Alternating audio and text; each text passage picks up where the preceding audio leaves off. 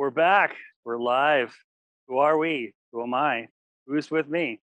This is Marco Mangelsdorf, Energy 808, the cutting edge, and I'm back with PUC Commissioner Jennifer Potter. It's just Jenny and I doing solo today. Jay had something doing the show today. Jay had something that he needed to attend to, so I am just so pleased to have Jennifer back with us. She's been a frequent contributor to Think Tech Hawaii. And thank you so much for joining us and Think Tech on this noonday, Monday, October 4th. Thanks so much, Jenny. It's a pleasure to be here with you, Marco. Thank you. So let's, no shortage of juicy stuff, of course, to dive into the Hawaii energy world. How about we start something topical? There has been some news last week at the Hawaii State Senate. Senator Glenn Mackay and others were talking to, I think it was your former boss at some point, Rick Rochello at HNEA. Good Rick. Yep. You know, a guy I've known on and off for many years myself as well. And he was briefing Mackay and a number of other senators, I believe, on kind of what's going on with AES in terms of life after AES or the transmogrification of AES. And Mackay noted explicitly his concern about once AES stops burning coal, which they are absolutely definitively going to do, from what I understand, no later than September of next year. Mackay is voicing his concern about a so-called tight reserve margin, which, as I understand it, means that you always want to have supply of utility generation here and demand here, and never the other way around, right? That's and right. that the utility always needs to have a certain percentage of here versus here, and that as you lose generation, obviously that gap shrinks. So how concerned are you and the commission in general about this tight reserve margin impacting Hawaiian Electric operations and generation? With, you know, they never want to get, and we never want to see the O word as an PO word, power outages. So how concerned are you about this? So thank you. Thanks for the question, Marco. You're right. This is really timely. It's hot off the press, kind of, that we've been working with here. Actually, we opened a docket back, and so we opened a docket that was intending to explore the interconnection challenges that utility scale projects might face in doing business with the utility. And so we wanted to explore what those challenges were and how we could find solutions to that. In the process of that, at almost the same time, we started looking at the whole landscape of how are we going to get to 2045 with renewable energy and maintain and start to retire these fossil units and take them offline, and yet maintain power and power quality to the customers in Hawaii. And this is not exclusive to Oahu, but what we found is there was a pretty significant gap in the energy reserve margin and demand, I'm sorry, not a gap. There was actually a very tight reserve margin between in 2022 in the Oahu service territory and that of demand. And that would begin in 2022 after the retirement of the AES coal plant. And so we started asking some questions about how quickly we could bring some of these projects online, and could we accelerate the GCOD, the guaranteed commercial operation date, if we could accelerate those up so that we could start making sure that we still had adequacy of supply. And that energy reserve margin for all of the islands except for Molokai and Lanai is 30%. So we need to have 30% more of generated capacity than we do of demand, which is on the customer side.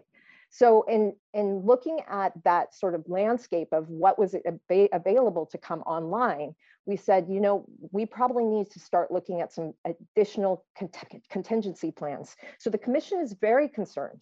And so what we did is we created some projects that are more focused on how we can get energy from customers and the customer side, and so the distribution system, and feed that back to serve load throughout the distribution system. So we encouraged the utility to create a program called the Scheduled Dispatch Program. And with input from the solar parties and other entities, we created some parameters around that. So, there's an upfront incentive that customers need to agree to provide power for the next 2 years at between the peak hours of 6 and 8 p.m. And that is an active recruitment right now.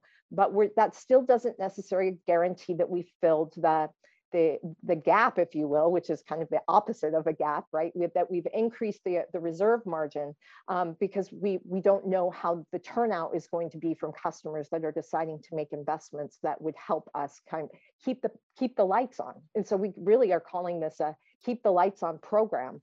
And so without a lot of additional, accelerated schedules for the utility scale programs, we're not quite clear on how that energy reserve margin is going to pan out at the end of next year. And we are very concerned about it, but we are taking action where we can. Let's kind of play worst case scenario, because I mean the utility has to engage in such scenarios because they would be unwise not to. Let's say the utility scale plus storage plants that people were hoping would go online by September, October of next year, they do not go online. Let's assume that this 50 megawatts of behind the meter storage, which has been going live, let's say little to no of that 50 megawatts goes online either. So that in Q4 of next year, there's little to nothing in terms of actual behind the meter storage available. There is little to nothing as far as utility scale solar and storage available.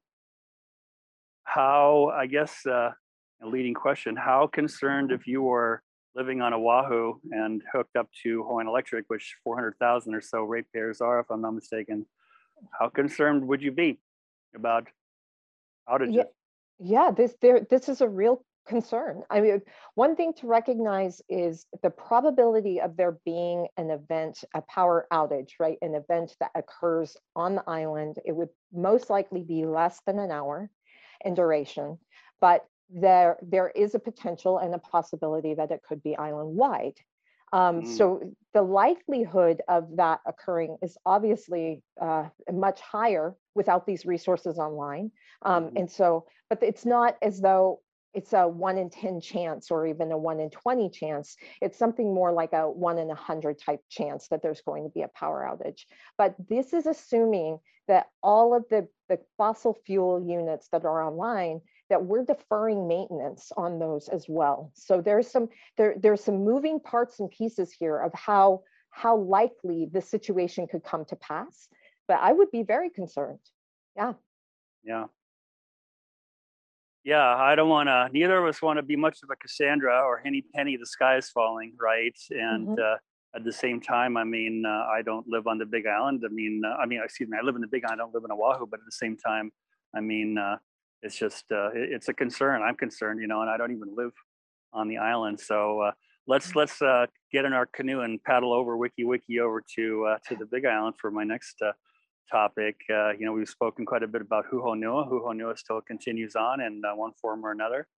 And could you procedurally give us a quick update in terms of there's going to be an evidentiary hearing, which was called for by Hawaii Supreme Court ruling a number of months ago. And when is that going to be? And I know you folks at the commission, never want to get too crystal ballish in terms of a DNO is going to come at such and such a date. But when, if I could get you to kind of opine as far as when a DNO decision and order on Huhonua may come out in terms of a time frame after the evidentiary hearing.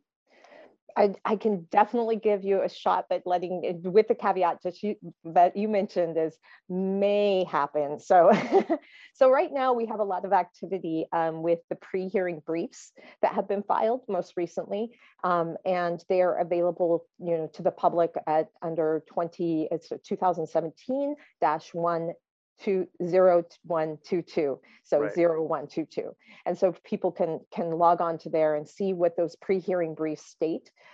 There's going to be a lot of dialogue happening back and forth between the parties through information requests and some supplemental information requests, and then finally we're going to get to the point of the pre-hearing statements of position, which will happen in December 9th of 2021.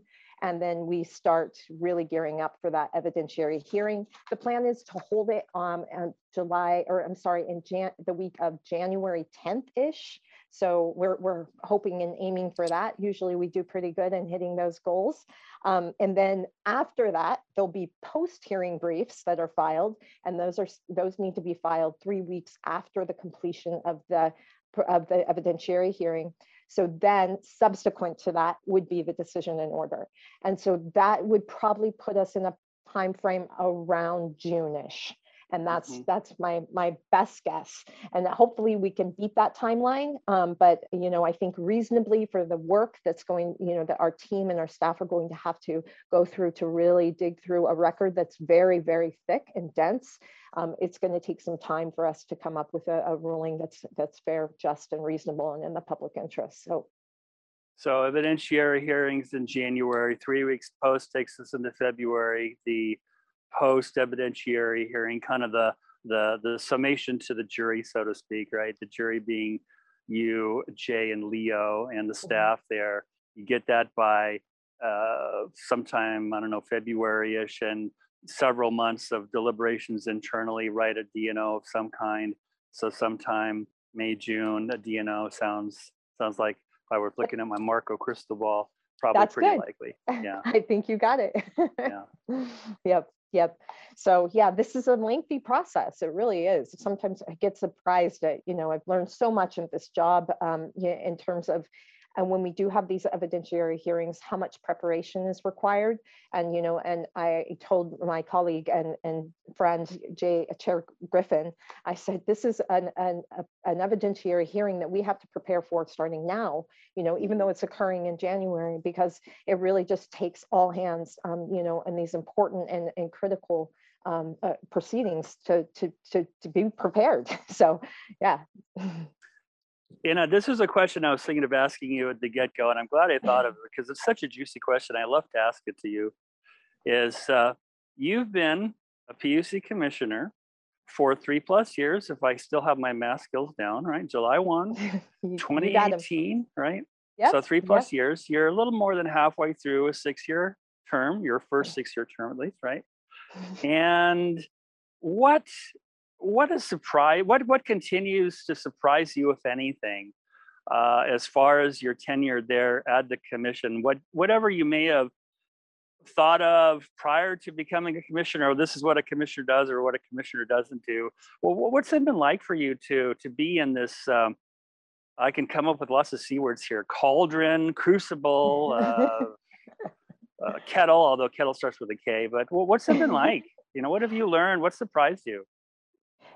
Marco, I was thinking about this interview this morning, and I was thinking the further along I get in this job, the more work there is to do. And I don't know if it's like at the beginning, I just didn't know what was happening. And so I was kind of willy-nilly, but now it's, there's no way to catch up. There's just such a tremendous amount of work. And every time you're like, oh, I'm going to focus on this and check this box off, there's another crisis that comes up. And if it's something like, the retirement of the AES coal plant, and how do we respond to that? And we need to do this quickly. And quick is a very strange word in the regulatory realm. Quick is like, and I mean, that quick is like 4 months, right? So we'll work diligently on something, check that box off, and then the next thing comes up. And so the fact that I'm consistently overwhelmed, I think, is something that I've learned. And I think of my colleague, Chair Griffin, and imagine, he's been with the commission for 10 years. So I can only imagine how much he feels that, that this is just a really busy job, that you're really occupied. The other thing I would say is that, not being an attorney as a commissioner has been an incredible challenge. There's, I've had to lean on the legal staff just to ask really basic questions that are, very basic for them, but I don't know, how to proceed. But we are a quasi-judicial branch. And so that responsibility as a commissioner, I need need to have those laws intact and down. And so there's a lot of preparation, like I mentioned, for an evidentiary hearing to understand the laws and the regulations, and whether it's the constitution, state constitution, or if it's even just federal law. It's mind-blowing. The imagery that comes up, Jenny, when you say that is an inbox, which is up to here, okay? And then the outbox is here. And you're never able to really shrink the gap to get equilibrium, right? Because the stuff from the inbox just keeps on piling, and you're just working as fast as you can to get stuff, outbox, get it off the plate, check mark. And then Yep. you look over your shoulder, more stuff has come in. Exactly. Yeah. Wow. Yep. Absolutely. It's so true. the Jenny Potter of October 2021 could give just several points of really juicy, incisive advice to the Jenny Potter coming into the job on July 1st. What would the Jenny now tell the Jenny then?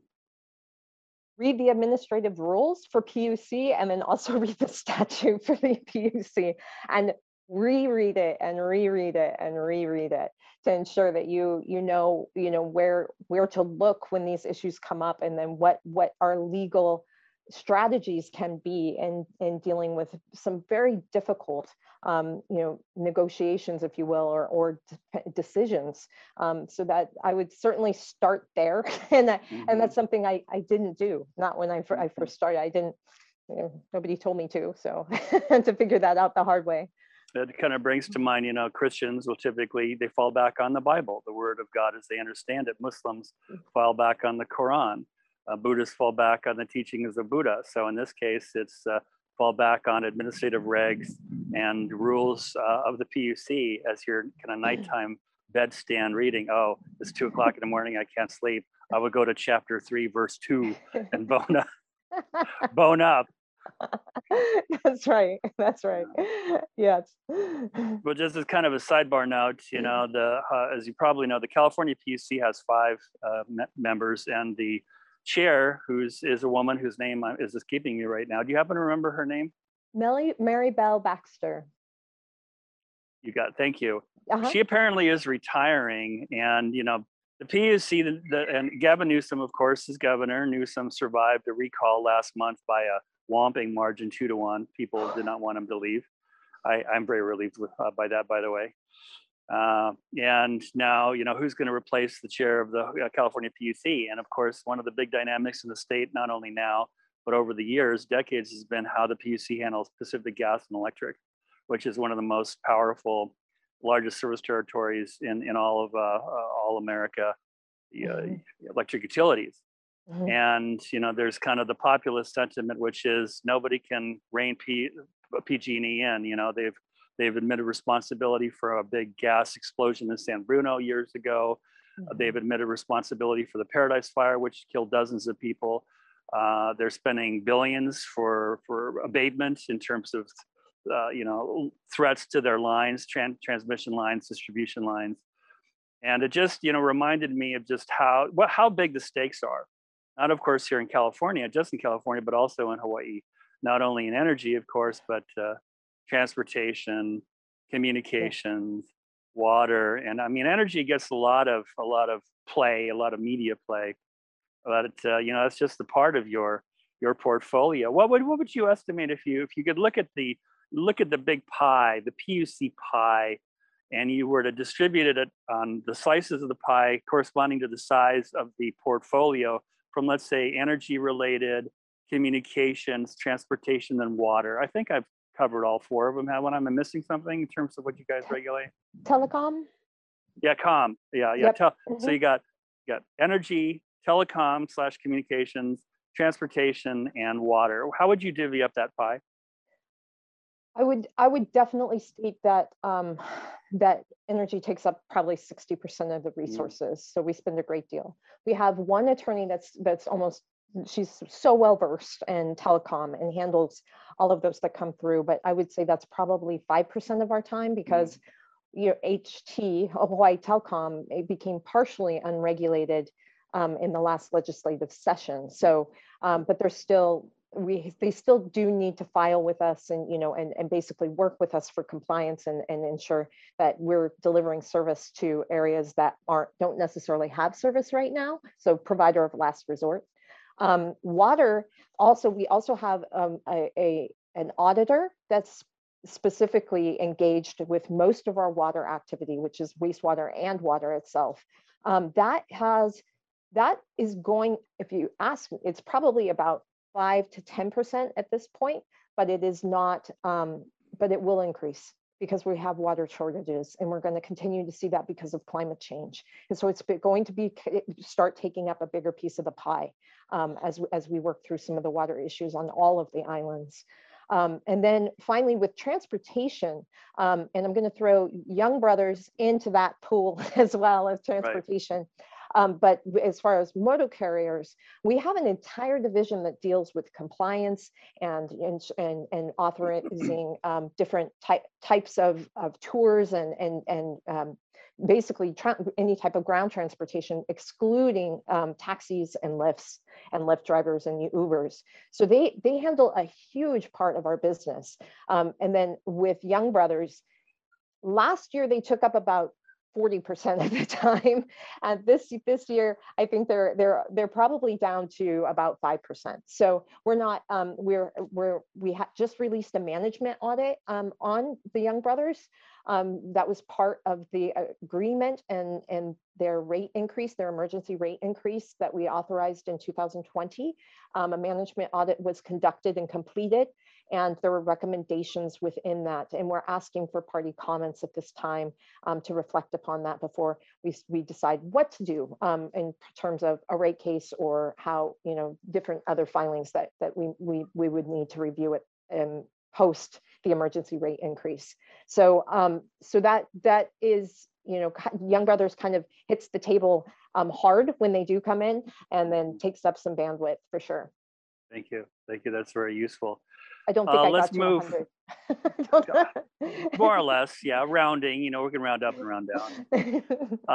Near and dear to my heart is community-based renewable energy, aka CBRE. That Senator Mike Gabbard pushed back in 2015, 6+ years ago. We're gonna have Mike on the show sometime in the not too distant future. Really want to get his take on things. So it's been kind of slow on the CBRE docket. 2015-0389, if memory serves correctly. Could you bring us up to speed on where things are in terms of another go round, round 2 for proposed projects on Hawaiian Electric service territories? Sure, absolutely. You didn't bring up phase 1, which is which we've struggled with. I mean, bringing projects online has been an absolute challenge, and so we're working through some of the kinks of that, and hopefully we'll have a lot of those issues that we're running into in terms of like interconnection requirement studies, that we're addressing those within the RFP so that people can sort of think about how they're going to maneuver around that and what and manage that with the companies.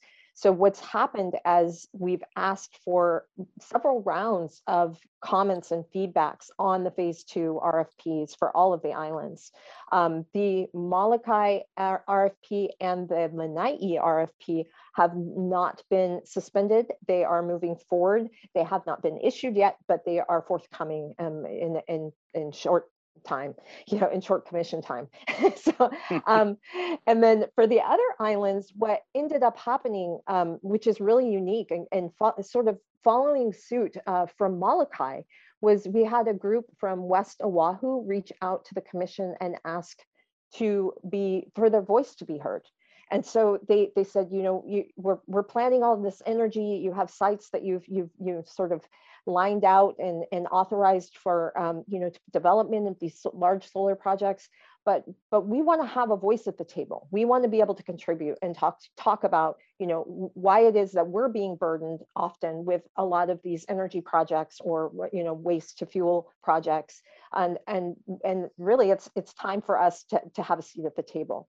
And we thought, yeah, the other islands should have that opportunity as well. So we suspended the CBRE we didn't really suspend it, but we're holding it for 45 days for comments from community stakeholders on the RFP to basically either request meeting with the companies and talk about negotiating the terms or any of the RFP that may affect their community in a way that it may be adverse, so that they're addressing those up front. And then we've also invited them to just make public comments about the CBRE RFPs. So it's about bringing people to the table right now, and that's really the idea of before we move forward with this and end up in a situation where we have a community that's unhappy with these types of energy projects that are being deployed.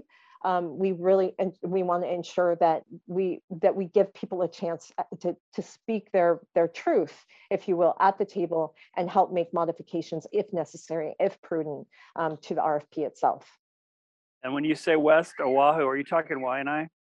Yes. Yeah, that's what I thought. Yeah. Good. So thank you for that. So last point of the day, or last topic, equity, social equity, eco equity, social values, low middle income folks who are not as affluent by definition, right, as others. If you could kind of talk a little bit about what kind of value, why is that something that you are interested in as you're in your position as PUC commissioner? Really, if we can begin by piggybacking on the conversation that we were just talking about with the CBRE RFP and Waianae and those communities on Molokai. When we think about where we just decide to site a project, there can be environmental inequity, where people are they're actually subjected to, in many parts of the country, to coal ash. And that's, they have coal ash ponds in North Carolina and these belching, facilities, and low to moderate income customers or our residents are living next to those facilities. And so part of the idea of it's equity at the level of financial equity, and it's at the social equity, and then also environmental equity, so that we're thinking about how we deliver energy in a way that is really thinking about all three of those components. And I think the one that I would like to see us execute and potentially introduce legislation this year, hopefully someone will think about that, is, several states already have, like Colorado, California, Oregon, even Massachusetts have introduced legislation and passed legislation that looks at reducing the energy burden on customers. Because what we found is, through COVID in particular, is that people really struggled to pay their bills. And so they were placed, they weren't disconnected at the time, and they were given extensions and offered payment plans. But in some of even that being generous, if to some degree, by not disconnecting customers, there's still an energy burden when someone has to pay a past due amount plus a present amount, and that can eat up 25% to 30% of their income. And that is really not acceptable. I mean, we shouldn't be living in a world where some people are, getting electricity for free for solar panels on their roof, and then people are spending, making decisions about whether to buy medicine, whether to buy milk, or pay their electric bill. And so how can we introduce programs with the utilities that will help address some of that inequity? And that could be things, as simple as a discounted rate for customers that qualify for LIHEAP or SNAP programs, so that if those are federal programs that identify customers that are low to moderate income. So those are some reasons for this being so critical right now, is that I think over the next couple of years, we're going to see some real volatility in the cost of energy. And so how can we help mitigate that, get in front of that, so that we're helping serve Hawaiian residents to a degree that they deserve, without having to, in Molokai, there was an article in Civil Beat just recently. Some customers don't even have electricity. They're not even customers. And the inequity across all of the islands is just, it's appalling. And, and even on Big Island, there's challenges there. There's people that just do not have, the energy burden is so great that it's very challenging for them to pay all of their bills and keep the lights on. Well, it's a very necessary, timely, critically important thing that you're doing that we all must be aware of. I mean, especially during this ongoing time of substantial economic dislocation, economic distortion because of COVID, because the engine of the state's economy is still over the years, over the decades, so much tourist related in terms of revenue Mm. flow that it's still there's a lot of turbulence. So I'm relieved that you and Jay and Leo and the staff there see this as the important critical issue and priority that it needs to be. So I very much appreciate that. And with that, my friend Jennifer M. Potter, thank you so much. We need to wrap it up. Thank you so much for joining me and Jay in spirit, Jay Fidel. And we'll have you Thank- back on again soon. I'll reach out to Leo as well. Haven't seen him in a while, nor my friend Dr. Jay Griffin. So it's always such a great pleasure, and thank you so very much. I had a grand time, but then again, I always do when you and I talk. So mahalo nui for your presence and for your great work, and we will pick up again sometime before too long. Thank you, Jenny. Thank you so much, Marco. It was a pleasure to be here. Thank you, everyone. Mahalo. Right.